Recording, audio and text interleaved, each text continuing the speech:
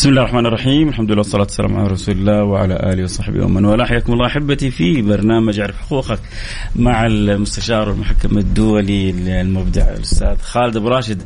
منور. أهلا وسهلا بك يا شيخ فيصل وبكل السادة المستمعين اللي بيتابعونا عبر ميكس اف ام واللي بيتابعونا عبر مختلف الوسائل. اشتقنا لكم واشتقنا للجميع، وإن شاء الله عودة جميلة في موسم جميل، الموسم 12. حبيب قلبي. أكيد طبعا الواحد بعد ما رجع من الإجازة ورجع من السفر والرفرشة كذا جاي للبرنامج بحماس. أكيد مشتاق لكم طبعا، أكيد يا شيخ فيصل. حتى ترى المستمعين مشتاقين لك. الله يخليك ربي إن شاء الله. تقريبا يمكن قرابة الشهرين. إيه شهرين الصيف إن شاء الله تعالى. ما شاء الله. طبعا يلا جميل عدت، وإن شاء الله حنشوف بإذن الله سبحانه وتعالى برنامج كالعادة جميل ومميز وحلقات دائما مميزة. فبإذن الله سبحانه وتعالى دائما نفرح بهذه الحلقات وبهذه الإضافات وبالتشويقات اللي دائما بتثيرها أستاذ خالد عبر اختيار المواضيع. مثل موضوع اليوم موضوع أتوقع هيهم كثير من البنات، كذلك يهم كثير من الآباء والأمهات أن يحرصوا على بناتهم غالبا بقول ليش؟ لأنه بنسبة 90% اللي الضحية في الموضوع هذا البنت، لكن ما في مانع أنه ممكن يكون الضحية الولد. حنشوف بعد شوية. موضوعنا اليوم عن الوعد. إذا وعد الشاب الرجل أو الشاب الفتاة بالزواج، هل الوعد هذا ملزم أو غير ملزم؟ تمام. طيب، بسم الله الرحمن الرحيم. الحمد لله رب العالمين، والصلاة والسلام على نبينا محمد وعلى آله وصحبه أجمعين. الموضوع اليوم فعلا موضوع مهم وحيوي، ومن الآن بدأوا الناس يختلفوا معاك، يقولوا غير صحيح. طيب خلينا نشوف إيش الصحيح وإيش الغير وإيش اللي مو صحيح ومن هذه الأمور.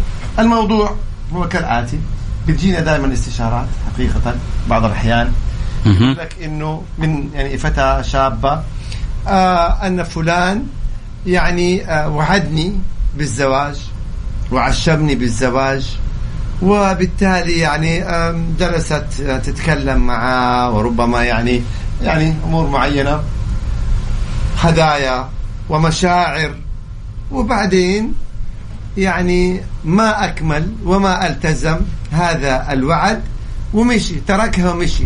يعني باللهجة العامية يعني سحب عليها. بالضبط. عجيب. فهي الآن تجيك بس رح تكون متألمة، وطبعا يزيدها ألم أكثر لو إنه السبب مثلا فتاة أخرى راح شاف واحدة أخرى وصار كمان وعدها ولا خطبها ولا كذا. هذا شغال وعود ما شاء الله. بالضبط هذا الكلام. فيكون السؤال كالآتي: طيب أنا الآن أبغى أرفع، هي تقول إني أبغى أرفع عليه قضية.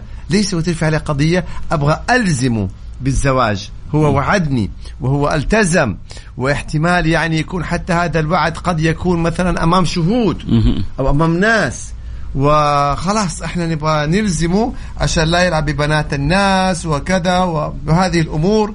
أيضا ممكن يكون في سؤال ثاني يقول لك أبغى قضية على الضرر اللي سبب لي هو جرح المشاعر. جرح المشاعر بالفعل. وتلاقيها شيخ فيصل تكلمك وهي الدموع في عيونها ومتألمة، وهي بالفعل تكون مجروح. يعني شو نحس انك وانت بتتكلم عن الموضوع هذا حبيبي أستاذ خالد، يبدو انه كده من قصة واقعية، قصص واقعية، هذه حقيقة. ايوه. والعكس صحيح.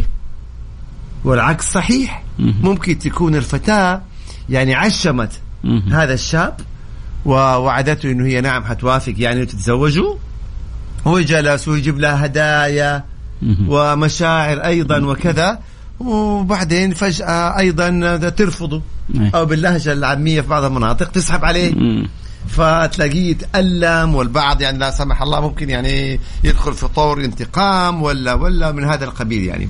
طب هو شوف من الناحية القانونية ما أشرنا للواتس حنشره نشير له.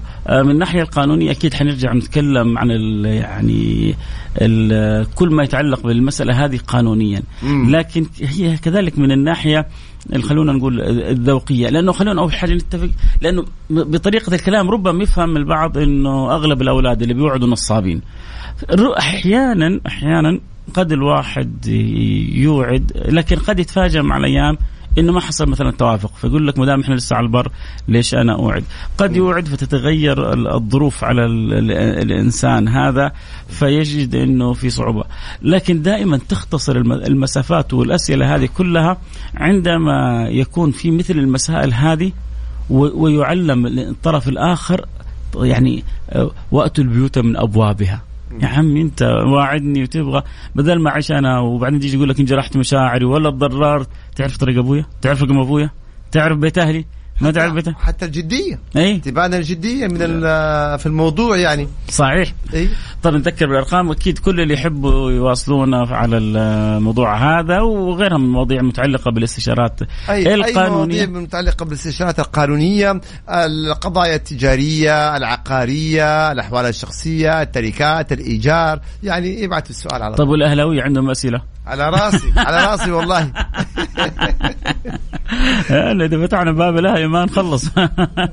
وخالد أبو راشد يا سلام، بس أتوقع أنكم مبسوطين راضين يعني أموركم طيبة ما شاء الله، طيبة، نقاط طيبة، فيعني خلصت اللاعبين أمس مدري مين جايبين. الله يوفقكم إن شاء الله. طيب اللي يحب أكيد يتواصل ويسأل يرسل لنا على الرقم 0548811700. أي سؤال أو استفسار قانوني عندك ارسله الآن على الرقم 0548811700. كذلك تقدر تتابع الحلقة على تويتر @خالد أبو راشد، والآن حفتح لكم على التيك توك @فيصل كاف. اللي يحب يكتب ويرسل سؤاله أكيد نفرح بأسئلتكم جميعا. هنا طلبوا إنه يشوفوك يا شيخ فيصل، فهذا الآن حبيبنا الشيخ فيصل حياكم، والدكتور فيصل طبعا نبارك له، احنا حصل هذا تستاهل كل خير دكتور فيصل، وبالتوفيق دائما يا رب إن شاء الله. يا رب يا رب. طيب نرجع للموضوع، فبتقول أنت إنه الوعد هذا إذا حصل من الشاب للشابة تضرراته لو جات هي الطالب وتقول أنا حرفع عليه قضية، هذا كان صادق معايا، هذا أعطاني حتى هدية، هذا قدم لي حتى يمكن شبكة، عمل معايا كذا. طيب هنا إحنا عندنا عدة حالات، قبل الخطوبة وبعد الخطوبة. إذا شاب وعد شابة بالزواج أو حتى أن وعدها أن يتقدم لها، إذن لسه ما حصل إيش الخطبة، ما حصلت خطبة، وبعدين أخلى بها، هل يحق لهذه الشابة أو لهذه المرأة أن تقاضيه أولا لإلزامه بهذا الوعد وبالزواج؟ الإجابة لا، نهائيا ما لها حق نهائيا. وهنا كان فيها البعض كان يناقش والبعض كذا، لا إجبار في الزواج، وبموجب نظام الأحوال الشخصية من صحة شروط عقد النكاح ومن أركان عقد النكاح الإيجاب والقبول والرضا. فإذا أنت أجبرت أحد الأطراف على الزواج، هنا فقدنا ركن من أركان الزواج وشرط من شروط صحة الزواج، وهو الإيجاب والقبول والرضا. إذن لا يمكن إجبار الشاب أو الرجل قضاء على الزواج أو على أن يوفي بوعده بالزواج.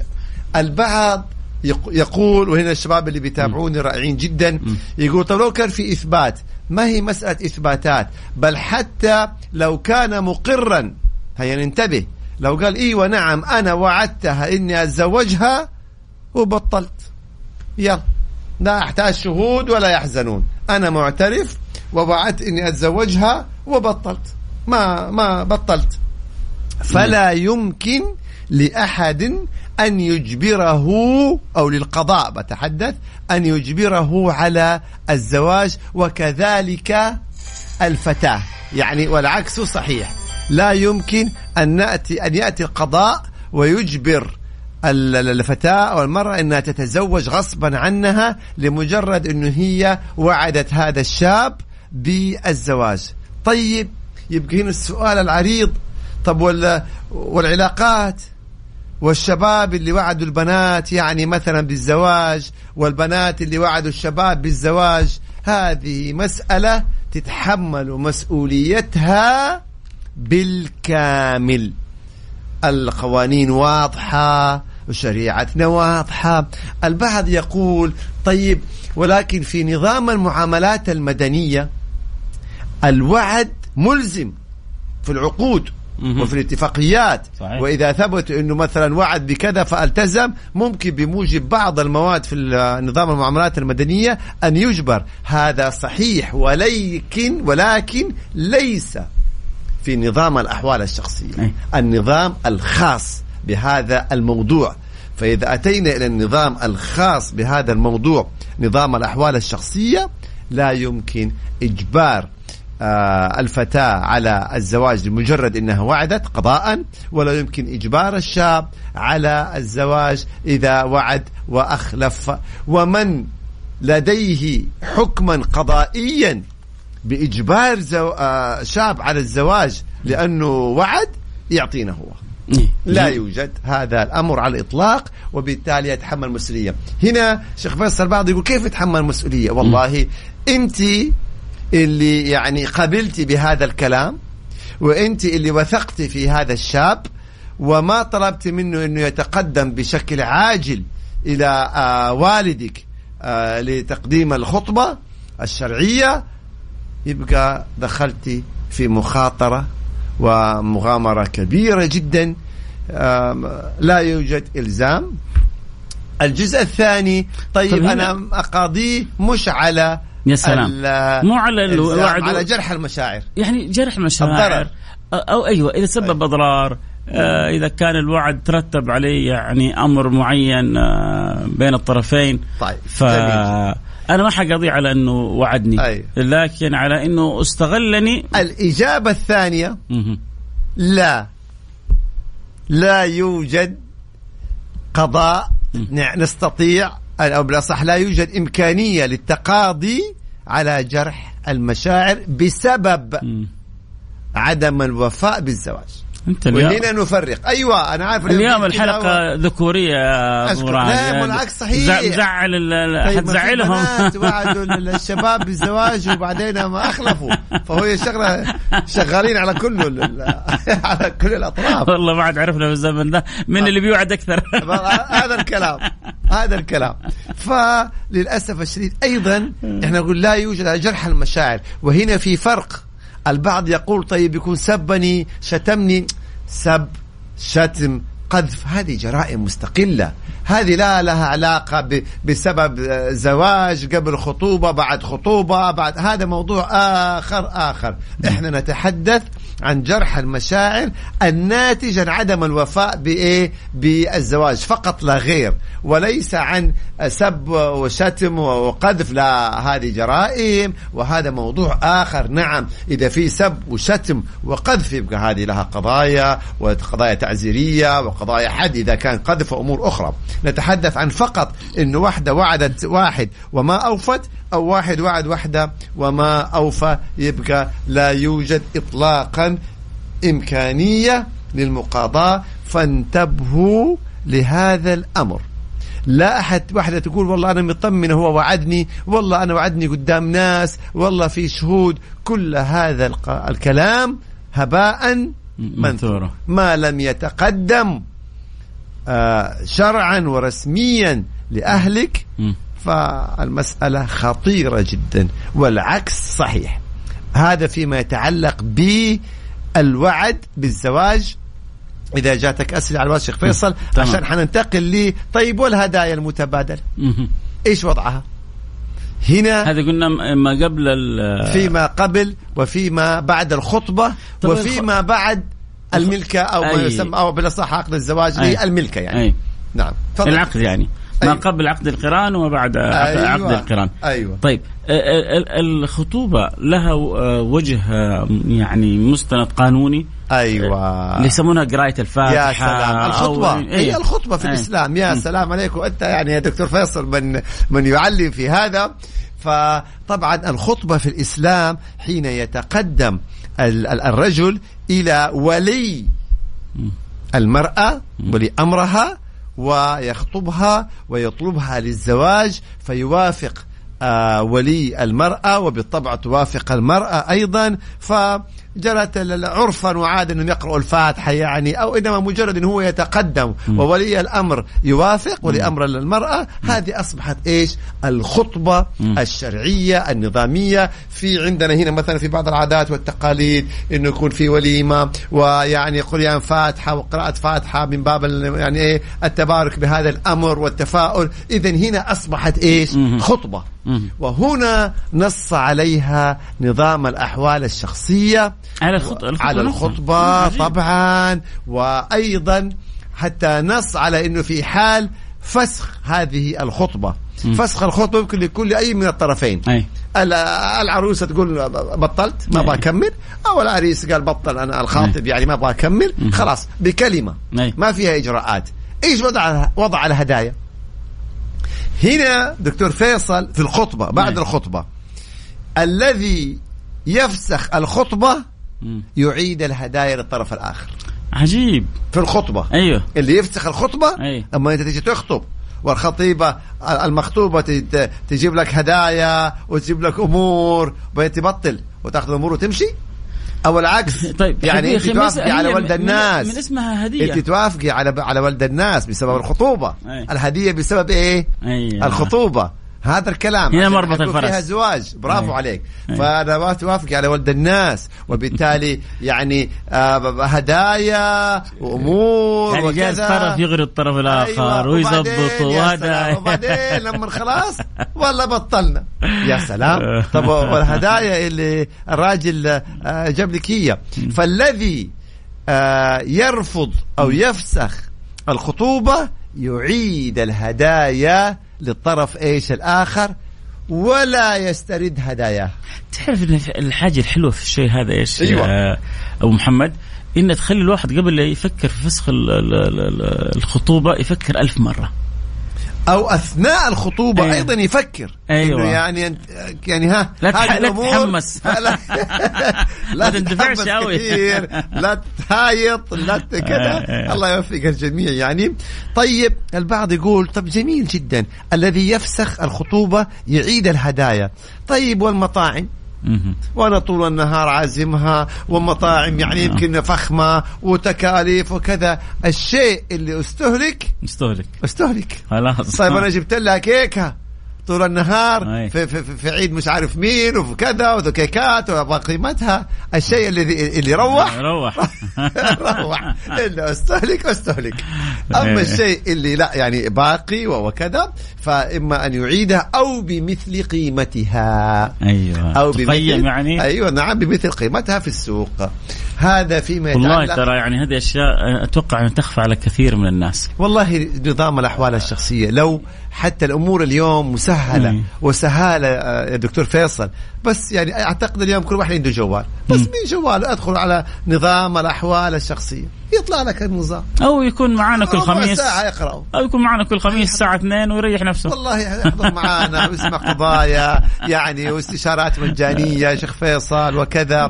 فهذا فيما يتعلق بالخطبه أو الهدايا أثناء الخطبة. ذكر بالأرقام لأنه يحب يتواصل معنا، اللي يحب يشاركنا الحلقة اليوم. طبعا الحلقة عادت بعد انقطاع، كان غياب فترة الصيف، طبيعة الأستاذ خالد يحب يكون متواجد معاكم لما تكونوا أنتم متواجدين بالضبط، وكمان في الصيف وحر وقضايا. أيوه خلي الناس كده تبرد شوية. العين اليوم رجعنا لهم كله لا لا لا لا لا. أيوه بالضبط. وكله رضا. فاللي يحب أكيد يسأل سؤال فرصة. أنا بقول له يعني دائما بقول هنا ميزة الأسئلة عقلتهم ببلاش. لبكرة تروح له يعني أغلب محامين الرائعين الجميلين تطلب منه ساعة زي أي مدرب، زي أي كوتش، زي الساعة بمبلغ وقدره. هنا تأخذ لك سؤالك واستفسارك ومعلومة على قولتهم وفوقها حبة راس. فاللي يحب أكيد يسأل سؤال واستفساره سواء متعلق بهذا الموضوع أو كذلك بموضوع آخر. أحيانا كذلك تشوف بعض أسئلتكم ميزة تكون فيها تفتح الآفاق لمواضيع أخرى. جميل. أيوة. التفاعل جميل دائما. نعم. وهذه ميزة الإذاعة عن التلفزيون. يعني شوف مثلا أنت أمس أرسلت لي وقبل أمس كنت فيش من قناة أنا أيوة قناة إخبارية ولا عربية نعم. المهم، فلو حتى عنده اعتراض على كلامك أو مناقشة ما يقدر. هذا عيب التلفزيون. صحيح. لكن الإذاعة الآن تكلمت بكلام برنامجنا تحديدا يا شيخ حبيب قلبي. أيوة. يعني أنا أتفق مع أستاذ خالد، أختلف مع الموضوع هذا بالفعل يحتاج له تسليط ضوء، الموضوع هذا لا ما طرحته بالطريقة الصحيحة. ميزة الإذاعة أنها تفاعلية. الله سامحني بس يا دكتور فيصل، نحبك بالله يا أبو راشد من الكويت يا شيخ. الله يسعدكم ويسعد الكويت وأهل الكويت والله يوفقكم، وهذا فخر وتشريف لي. الله يحفظكم يا رب إن شاء الله. فاللي يحب يشاركنا يرسل رسالة على الرقم 054-88-11700 طيب هذا. وأيضا في موضوع مهم هات يا سيدي وقد يكون مفاجأة. هات. طب الهدايا بعد الملكة إيش وضعها؟ إحنا تحدثنا عن الهدايا في القرآن في الخطبة أثناء قريان الفاتحة. يلا على قولتهم قريان الفاتحة. طيب صارت الملكة، عقد الزواج، وبعدين لا سمح الله صار فسخ. إيش وضع الهدايا بعد عقد القران؟ خلينا نقول أو بعد الملكة.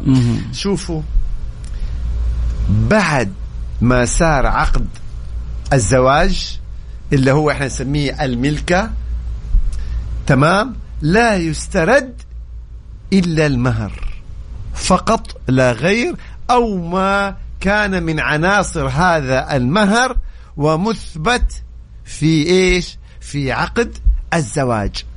يعني كيف؟ يعني أول شيء إحنا إذا صار عقد الزواج أو عقد القران أو الملكة أصبحوا متزوجين. في الشريعة إحنا ما يعنينا والله سووا بعدين بعد عدة أشهر ولا بعد كذا الحفلة الزواج، هذه أمور خلاص ما تعنينا، هذه أمور عادات تقاليد. تمام. إحنا عندنا متى ما صار عقد النكاح جاء المأذون الشرعي وصار عقد النكاح أصبحوا أزواج. والله هي استمرت في بيت أهلها وهو استمر في بيت أهله على أساس أنها ملكة، وبعدين يعني ما يروحوا إلا بعد الزواج، يعني بعد يوم معين كذا. هذه أمور كلها لا علاقة لها بأركان الشريعة. خلاص صار عقد النكاح صاروا متزوجين، خلصنا. طيب يبقى هنا ما يسترد إلا المهر فقط لا غير، وفي شروط أيضا يعني إيه معينة. طبعا ممكن نأتي تفاصيلها لاحقا، متى يستعاد المهر، متى ما يستعاد المهر. إحنا ما نتكلم عن المهر، نتكلم عن الهدايا. الهدايا التي ما ورد ذكرها في عقد الزواج أو في عقد النكاح فهي غير مستردة لسبب بسيط يا شيخ فيصل، من الطرفين. واحد طلق زوجته بعد 10 سنوات، بعد 15 سنة، بعد 20 سنة، نجي نقول والله الهدايا اللي على مدى 20 سنة هيرجعوها؟ غير منطقي. هذا غير منطقي أبدا. أبدا. لذلك أنا أوجه رسالة لكل الزوجات، لكل الزوجات: خذوا من أزواجكم قدر ما تستطيعوا، قدر ما تستطيعوا. خذوا هدايا من أزواجكم، فأنتم لكم أساليب ولكم طرق، خذوا قد ما تستطيعوا. تمام. وأقول للأزواج الله يجزاك خير. يعني أنت أعطي يعني زوجتك بالعكس لك أجر يعني، وانتبه إنه الهدايا غير مستردة بس أكيد فيها أجر كبير إن شاء الله تعالى كده، عشان كل طرف يكون عارف. حنروح الفاصل سريع ونرجع نواصل نبدأ بقراءة أسئلتكم. حنبدأ على طول إن شاء الله بعد الفاصل بالأسئلة الموجودة. أكيد يحبوا يسأل أسئلتهم يرسلون إياها على الرقم 054-88-11. سؤال جميل يقول لازم نوقعهم على تنازل ويثبت إنه هدية. بالعكس أي شيء بعد عقد النكاح غير المهر هذا يعتبر هدية، ما يحتاج توقع إنه هدية. وكذلك الأمر في الخطبة. جميل. حنكمل إن شاء الله بعد الفاصل. أيوة. رجع فاصل سريع ونرجع نواصل. خليكم معنا لا أحد يروح بعيد. الكلام دائما شائك، تتكلم عن الخطوبة، الزواج، الملكة، هذه من المواضيع اللي يقول لك لما تفك ما تسك. فاصل نرجع نواصل. خليكم معنا لا أحد يروح بعيد. اعرف حقوقك مع المستشار تراد باسنبل والمستشار والمحامي القانوني خالد أبو راشد على ميكس اف ام. ميكس اف ام هي كلها في الميكس.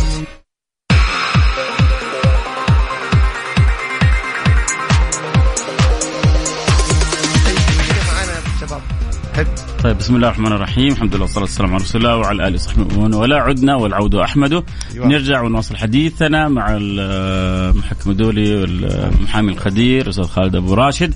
برحب جميع المتابعين والمستمعين والمستمتعين بحلقة اليوم. حلقة اليوم موضوعها مهم للشباب والشابات المقبلين على الزواج. ربما تحصل هذه القصص أو بالعكس. يعني أنا كنت بقول لأستاذ خالد قبل شوية، شفتك يعني بتأكد على الموضوع هذا، قلت أكيد قصة وصلتك. قال قصص وصلتني، مش قصص وصلتني بخصوص هذا الموضوع. طبعا بعضهم رايحين للمحامي عشان بيطالبوا من المحامي إنه والله إيش اللي حنسويه، ضحك علي وعدني، تسبب لي بضرر معين، سواء ضرر معنوي، ضرر حسي. طبعا الأضرار هذه إن كانت مثبتة لها نظامها، لكن بيتكلم على أصل الفكرة المحامي الأستاذ خالد أبو راشد. فطبعا الخلاصة بس كذا نرجع عشان نلم الموضوع وبعدين نبدأ بالأسئلة. شوفوا الأسئلة الشيخ فيصل وشوفوا كل شيء في الأخضر في الواتس. يعني ما شاء الله أسئلة كثيرة جدا. طيب نحاول ناخذها بشكل الشيخ فيصل بس كذا نلم خلاصة الموضوع كذا على السريع، إنه كل من وعد. خلاصة الموضوع الوعد بالزواج غير ملزم قضاء. فإذا واحد وعد شاب أو امرأة أو ثم أخلف وعده وما التزم وما خطبها فلا يمكن أن يلزم قضاء، ولا عكسه صحيح. إذا شاب ولا امرأة وعدت شاب أنها تقبل بالزواج منه ثم رفضت فلا يمكن أن يجبرها. وهذا فيما يتعلق، وما في شيء اسمه أضرار نفسية. طبعا إذا كان سب قذف قد جرائم أخرى موضوع آخر. يعني نتكلم عن مسألة إيه؟ طيب. الوعد بالزواج هذا الموعد يعني واضح. ثم بعدين تكلمنا عن الخطوبة وقلنا إنه أي هدايا متعلقة بالخطوبة من الطرفين، اللي يفسخ الخطوبة هو اللي عليه أن يرد الهدايا، أما الطرف الثاني ما عليه أن يرد شيء. بالضبط هذا الكلام، لأنه هو المتسبب في إيش؟ في فسخ الخطوبة. وجينا بعد كذا للعقد القران أو الملكة أو ما يعني أيوة. كل ما يعتبر بعد الزواج الشرعي. أيوة. يعتبر شرعا زواج. سواء احنا سميناه ملكة، بعضهم يسميه خطوبة. تقول لك أنا لسه مخطوبة. لا. يا عيني يعني ترى هذا لو جاء واخذك من بيت أهلك زوجته حقه، انت حقه هو حقك، فأنت زوجته شرعا بغض النظر عن الأعراف اللي صايرة في المجتمعات. فكل ما يترتب بعد العقد القران من الهدايا قلنا إنه خلاص ما في شيء يرجع. اللي راح ما تذكر في عقد النكاح وتعتبر من مشتملات المهر فهي هذه خلاص. ما في شيء اسمه تسترد. جميل. أيوة. طيب هذه خلاصة ما تكلمنا فيه قبل الفاصل. خلونا كذا الآن نيجي نأخذ الأسئلة سريعة. أول حاجة في واحد يقول لك أنا اتحادي ولكني محب لك يا أبو راشد. والله والنعم. والله والنعم بالاتحاد وبجمهور الاتحاد. ويعني أنا سعيد تماما بكل أنديتنا وبالتطور اللي حاصل وبالجماهير. ترى يا شباب المسألة ما لها دخل بمحبة ولا بكره، هي منافسة ورياضة وطقطقة كده خفيفة وجميلة، ولا الكل الاحترام والتقدير أكيد. يعني تتوقعون الكلام من قلبه ولا يعني؟ اي والله ما لها دخل يا شيخ فيصل. واحد فاز يعني هذا الكلام يعني ما ماشي الحال. اي والله اي والله. بس طيب. اكيد في حدود الاحترام والتقدير. هذا الكلام يعني الحماسه المقبوله اللي تعطي الاجواء للرياضه بالشكل الجميل يعني من غير ما تخرجنا عن اخلاقيات سلوكياتنا. طيب بس هنا بيقول ما الحالات، هذا سؤال غريب، التي تستدعي او يعني يمكن لي فيها رفع الشكوى ضد القاضي لو أبغى أشتكي القاضي؟ في طبعا المجلس الأعلى. إيه هو يقول المجلس الأعلى للقضاء. أيوة. متى أنا ممكن أشتكي على القاضي؟ طبعا هنا إذا أنت رأيت أن القاضي خالف النظام. هذه من الحالات. إذا أن فضيلة القاضي خالف النظام فطبعا في الجهات وفي المرجعيات اللي أنت تتقدم فيها بالشكوى. فاليوم لا أحد يعني فوق النظام ولا فوق القانون. المحامي إذا خالف تتقدم بشكوى ضده، القاضي إذا خالف، الموظف، المسؤول، يعني الحمد لله رب العالمين. جميل. وهذا بيقول الحمد لله النفسية عال العال بمناسبة عودة الأهلي وعودة خالد أبو راشد. الله يحفظك ويبارك فيك وإن شاء الله دائما عال العال يا رب إن شاء الله. هذا السؤال يقول أنا مدة زواجي 3 أشهر، قامت الزوجة بعد زواج تجيب طلبات صعبة علي مثل دراسة بجامعة خاصة وأنا ما أقدر عليها وتبغى الوظيفة بالقوة غصب عني مش بالمجاملة. بعد رفعت دعوة فسخ وذكرت أني سيء العشرة ولا أصلي، وبعض الأقوال التي ما لها أصل، وذكرت أني أستخدم يعني مادة. طب نغض النظر شيخ لو نجي الأخير إيش الطلبات ويحاولوا يختصروا الأسئلة يا شباب. والله أنا جالس هذه قضية كاملة هذه. في الأخير إيش سؤاله؟ قالت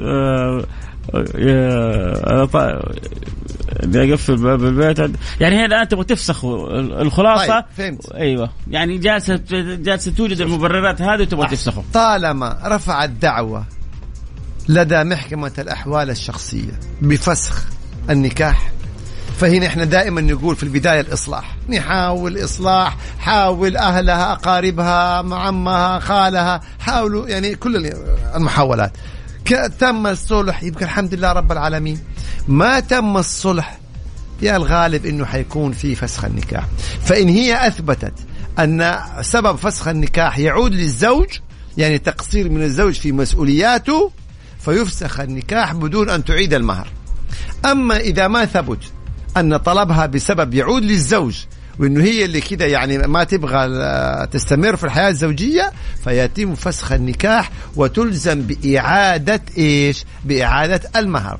بصفة عامة ليس كل ما يقوله الزوجين في المحاكم مصدق، إنه يعني والله هو قال كذا معناه مصدق، هي قالت كذا مصدق. لا، العبرة بالإثباتات، العبرة بالإثباتات وليس بالأقوال. الذي يقول شيء مثلا ويتهم الطرف الآخر بشيء لازم أن يثبته، ما عنده إثبات ما أمامه غير تحليف اليمين. وسائل الإثبات هذا موضوع آخر. يعني قبل ندخل يعني سؤال آخر، بس هذا الموضوع من جد يحتاج له يا جماعة وقفة. يعني هي أعطتك أغلى ما تملك، أنت أعطيتها أغلى ما تملك، استسهال هذا الذهاب للمحاكم، طلب الخلع، طلب الطلاق، طلب فسخ العقد. يعني إن أبغض الحلال عند الله الطلاق، وأحيانا يكون بالفعل هو حل لمشكلة، لكن ما نجعله الآن في أحيانا في كأنها يعني عند البعض موضة، طلقني كأنها موضة يا أبو محمد. يعني طيب فين وجود المصلحين؟ فين يعني الأهل؟ فين دور كبير العائلة؟ والله زمان كان ما حد يستطيع يعمل شيء إلا يعني بالرجوع لكبير العائلة وقت موافقته، الأب، الأم، الكذا، يعني الله يهدي. واستشعار يعني يعني الأمر رضا الله سبحانه وتعالى. كيف إنه الأمر هذا يحتاج إلى شيء من الصبر. طيب خلونا نرجع كذا الأسئلة ثانية، بس من جد يا جماعة رجاء الموضوع هذا أيوة يعني يبغى لكم انتباه له. السؤال: الهبة التي تعطى مثلا منزل وصك مستقل ورث بعد وفاة الشخص تسترجع إذا طالب في أحد الأبناء؟ لا، الوالد كتب المنزل هبة للبنات دون الأولاد. خلاص، طالما هنا احنا نفرق بين الهبة وبين الوصية. الوصية وفقا لقول وحديث الرسول صلى الله عليه وسلم: لا وصية لوارث، قضي الأمر. أما بالنسبة للهبة فهو حال حياته. إيش الفرق بين الهبة والوصية؟ الهبة في حياته، الوصية بعد ما ماته. يعني ما ينفع يقول أنا وهبت ولدي بعد ما أموت، لا، الهبة في حياته، الوصية بعد ما ماته. طيب في حياته كتب بيت لإحدى زوجاته، في حياته كتب أرض لأحد أبنائه، حتيجي تقول لي إحنا نعدل ما يعدل، يعدل ما يعدل هذا بينه وبين ربنا. إحنا نتكلم كإجراءات. إذا في حياته وهب عقار لأحد الأبناء أو لأحد الأشخاص أو لأيا كان، قضي الأمر. لا يحق للورثة بعد وفاة مورثهم أن يأتوا ويقولوا والله والدنا في حياته وهب فلانا، خلوه يرجع هذه الهبة. قضي الأمر طالما في حياته وهب، انتهى الموضوع خلاص. طيب بعد حوالي 10 سنوات من الزواج رأت من زوجها تصرفات وكرهت منه تلك التصرفات، فهل يحق لها فسخ النكاح؟ نتكلم بصفة عامة يا شباب. يحق لأي امرأة أن ترفع دعوة فسخ نكاح، ولكن لا يعني لما نقول يحق يعني روحوا أفسخوا. نتكلم الحقوق. ويحق للزوج الطلاق، صح ولا لا؟ هل معنى من يقول الزوج يحق انه يطلق يعني معناه الناس يروحوا يطلقوا؟ لا، نفرق بين الحقوق وبين الحاجة والضرورة. فإذا هي يعني لا تستطيع انها تكمل الحياة الزوجية، ولا في مجال للإصلاح، ولا في يعني الصبر، ولا من هالأمور كلها، خلاص الأمر لله، ترفع دعوى فسخ نكاح. نعم. وهنا ينظر القضاء في هذه الدعوة، وينظر القضاء في هذه الأسباب. طيب قبل يعني في أسئلة كثيرة، لكن أنا بقول لك يا أحمد، أنت الآن هذا اللي ذكرت من زوجها بعد، هل جلست؟ هل حاورت؟ في أصول في الحياة يا جماعة، يحتاج إنه والله الزوج مع الزوجة كرهت من التصرفات 10 سنوات وإحنا ماشيين مع بعض. طيب حاورنا، جلسنا، في أطفال يعني في خطوات قبل ما انا اوصل فكره على طول. انا الان في صفات ماني قادر اصبر فيها عليه، اذا الحل فسخ النكاح. مين قال ان هذا الحل؟ والله بالعكس، هذه بدايه. وليش ولا حتاخذيه بعده او اللي حتاخذ انت؟ وفكرت في النفقه، وفكرت في الالتزامات اللي حتصير، مسؤوليات كثير حتصير عليها. ما هو يا جماعه كل خلاف يعني طلاق يا شيخ؟ لا سيدي، الان تتطلقوا اكيد، هذا حيتزوج هذه حتتزوج، ليش؟ والثاني اللي حتاخذينه او انت الثاني اللي حتاخذها يعني ترى يعني الناس متشابهون. انت اذا ما عندك قدره على حل المشاكل فما حتقدر تحلها مع الاولى ولا مع الثانيه ولا مع الثالثه، وهي نفس الشيء. اذا ما عندها صبر ما حتصبر لا على الاول ولا الثالث ولا على غيره. فيحتاج يا جماعه الى ان يعني ناخذ المساله بالحل، بالود، بالتجالس، بالتحاور، الحوار. والله يعني اذا وجد في البيوت الغى نصف حالات الطلاق. طيب سؤال آخر يا جماعة، قال لكم أبو راشد اختصروا يا جماعة، والله أسئلة ماشي خش على من الآخر. قدمت على عاملة منزلية ودفعت حق الاستخدام وبعد انتظار 150 يوم. طيب هذه قضايا الاستخدام. رفعت شكوى على مكتب الاستخدام، قال فجأة غير النساء الشيخ فيصل لأنه ليس من اختصاصي قضايا الخادمات والاستخدام. طيب سلام عليك أحمد السقاف. شخص يستخدم، أهلا حبيبي أحمد ما شاء الله منورنا. شخص يستخدم الذكاء الصناعي ينتحل شخصيات الناس ويزور وثائقهم وسنداتهم وينصب ويحتال عليهم، ايش يترتب عليه وفين يشتكوا؟ طبعا اذا ثبت ان هذا الشخص مزور فطبعا يتقدم بشكوى ضده الى الشرطه، الشرطه سوف تستدعيه وسوف تحيله الى النيابه، النيابه راح تحقق معاه. فاذا ثبت انه قام بالتزوير يعني وانتحال الشخصيات يبقى يحال إلى المحكمة الجزائية ويصدر عليه عقوبته. إذن على طول التقدم يكون إلى فين في البداية؟ إلى قسم الشرطة اللي بعد الشيخ فيصل. طيب هذا لك يا عبد الرحمن، يقول أبغى تسجيل الحلقة بعد كم حيكون على البرودكاست؟ بعد يعني نقول بعد نصف ساعة من انتهاء الحلقة يعني. هو يقول لي بعد 10 دقائق، لكن أقول لك بعد نصف ساعة من انتهاء الحلقة حتحصل على طول في البرودكاست في الموقع. استمع للحلقة وارسلها لمن تحب. السلام عليكم، حبيت استغل عودة أبو راشد، عندي سيارة طلعها كفيلي على اسمي، ترى استغلال تدفع فيه فلوس. طيب أما الاستفادة ما في. العبرة بصاحب السيارة. إذا صارت في السيارة مشكلة حيستدعى مين؟ حيستدعى صاحب السيارة. كون أن صاحب السيارة طلعها باسمه وخلى شخص آخر يقودها، هل عمل له تفويض رسمي في أبشر؟ بخلاف ذلك حندخل في مسألة لا مو كنت أنا اللي أسوقها، كان يسوقها فلان. يعني الأصل أن المسؤول صاحب السيارة حتى يثبت بعد ذلك إن ثبت إنه هو مسلمها لشخص آخر، فهذه فيها مخاطرة مسؤولية كبيرة. اللي بعده طبعا بس أذكر الأرقام نحبوا يسألوا أسئلتهم، يشاركون على الواتساب على الرقم 054-88-11-700 054-88-11-700. شوف كيف ماخذين أنا ومحمد الدنيا بحري. عبد الرحمن بيقول لك بننبهك يعني عشان الجو. أيوة لا الأمور إن شاء الله معيشينكم الجو يعني. طيب يعني. أيوة. وما شاء الله إعلانات كتير مكسفين ما شاء الله، فلوس صلي على النبي، فلوس ما شاء الله كتير عندك ما شاء الله تبارك الله. صلاة على النبي. طيب نروح فاصل سريع نرجع نواصل حبايبي. اعرف حقوقك مع فيصل الكاف والمستشار المحامي القانوني خالد أبو راشد على ميكس اف ام.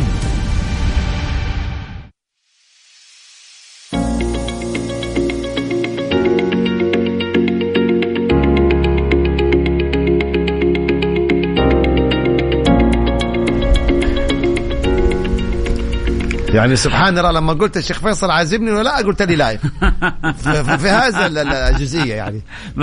باقي نقول لهم بس المكان هذا يطلب علينا.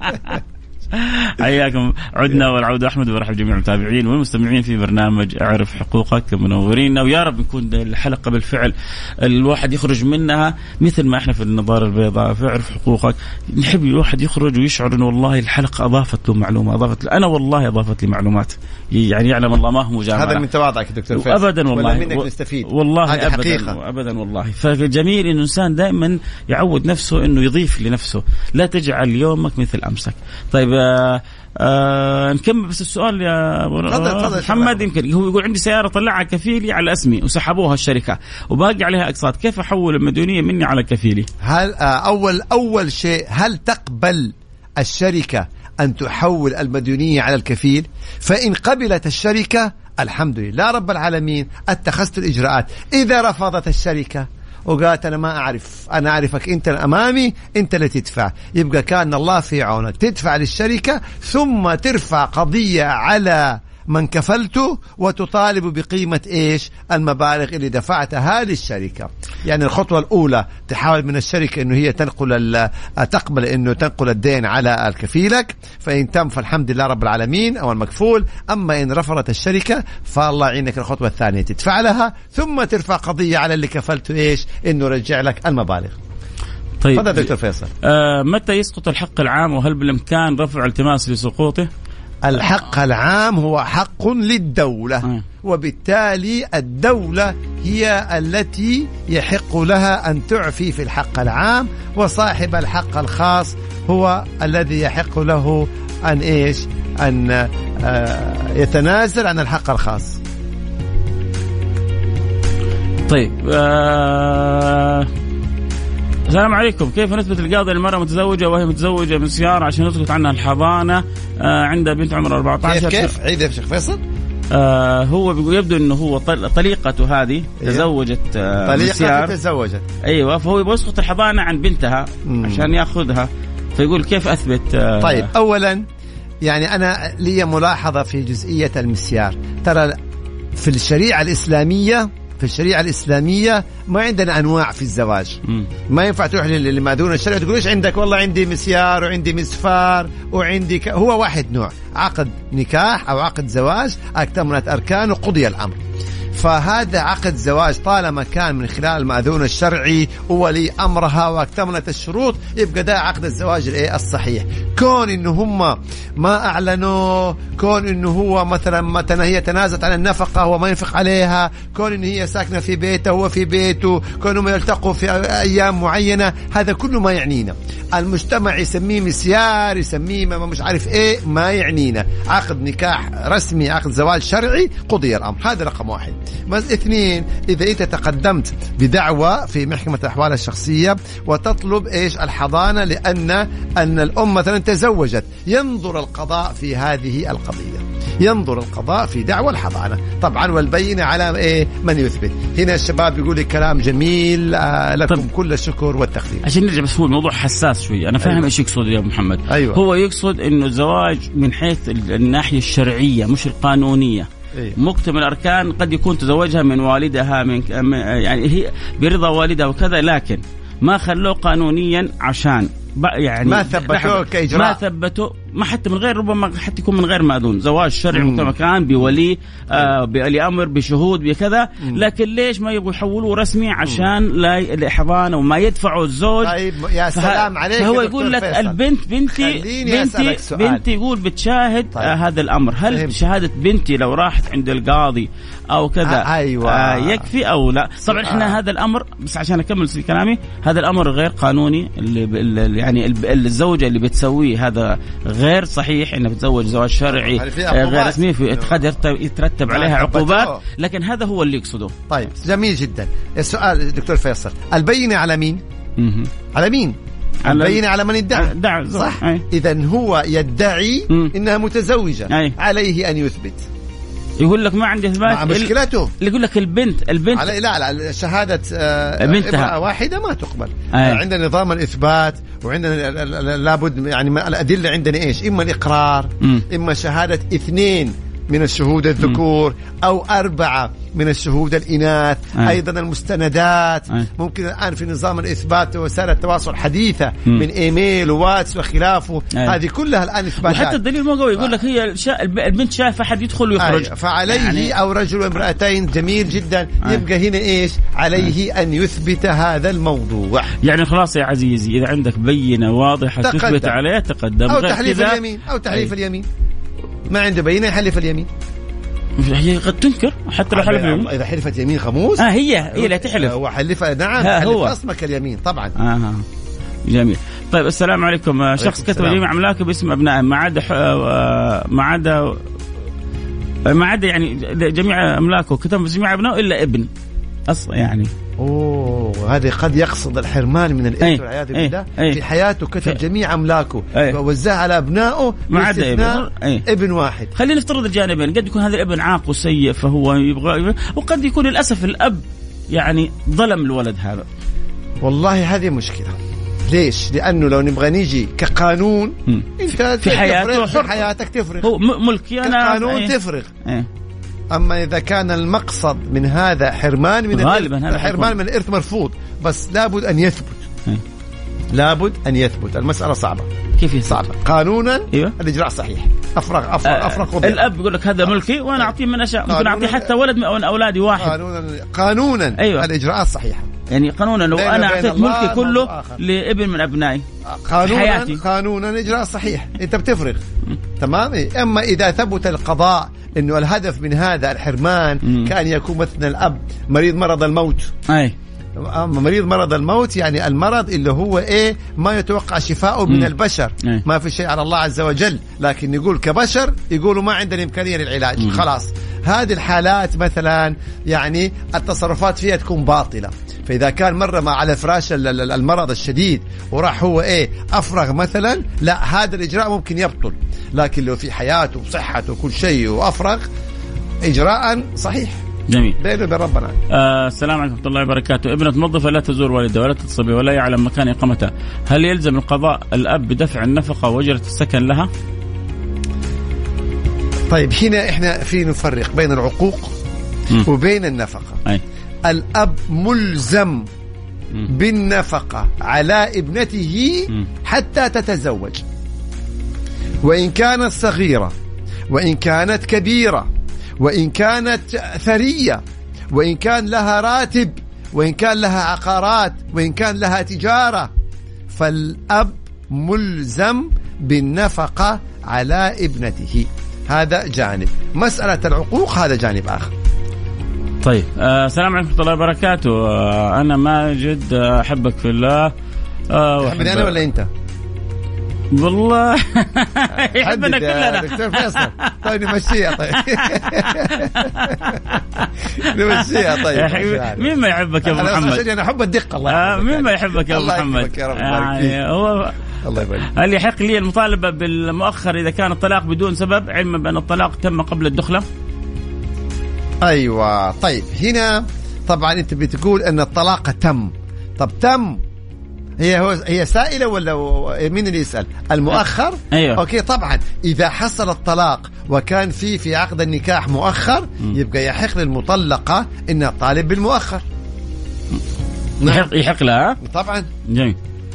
سؤالي للمحامي خالد أبو راشد. شخص عنده أرض أخذ قرض من البنك يرهن الصك لبناء العقار وتعثر من إكماله وعرضه للبيع، وعندما تواصلت معه أخبرني بأن أكمل البناء ونعمل مكاتبة بيني وبينه أو عن طريق محامي، علما بأن الصك مرهون للبنك لفترة طويلة.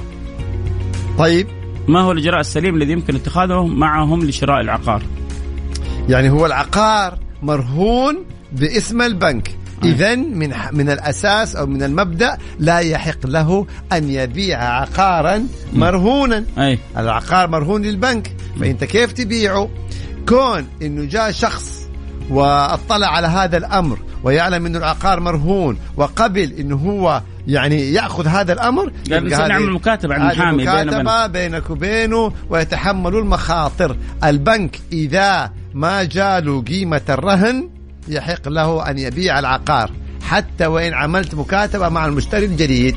فإذا كان قابل هذه المخاطرة يعني انتبهوا. طيب السؤال الأخير، خلاص الوقت انتهى معنا. أيوة خلاص يا دوب بشكل سريع. حبيب قلبي الله يسعدك. عشان كذا بقول لك الحبيب فيصل. ما هي المساندات المطلوبة يا أخي؟ مع إني أنا والله ما أحب الشكاوى كثير، بس أنا أحبها. ما هي المساندات المطلوبة لرفع الشكوى ضد بنك يماطل في إفراغ عقار شخص متوفى وتم الإعفاء؟ طبعا يعني جميع المستندات التي تمت بين البنك وبين مورثكم المتوفى، يعني مثلا العقد اللي صار بين الطرفين، إذا كان في صور مثلا السندات اللي هي الخاصة بضمان المبالغ، إذا كان في مخاطبات تمت بينكم وبين البنك، يعني كل هذه المستندات يتم تقديمها يعني في رفع الدعوة ضد البنك. طيب كذا نكون وصلنا لنهاية الحلقة. عاد اللي ما جاوبنا أسئلتهم يعذرون، إن شاء الله الأسبوع القادم كونوا على الموعد. كنا معكم المحامي والمحكم الدولي أبو محمد الأستاذ خالد أبو راشد، وكنت معكم محبكم فيصل كاف. نلتقي على خير. الله يجبر خاطرك يا رب. نلتقي على خير في أمان الله. وبكرة موعدنا بعد صلاة الجمعة في السراج المنير، سيرة النبي المصطفى. كونوا على الموعد في أمان الله. نلقاكم على خير.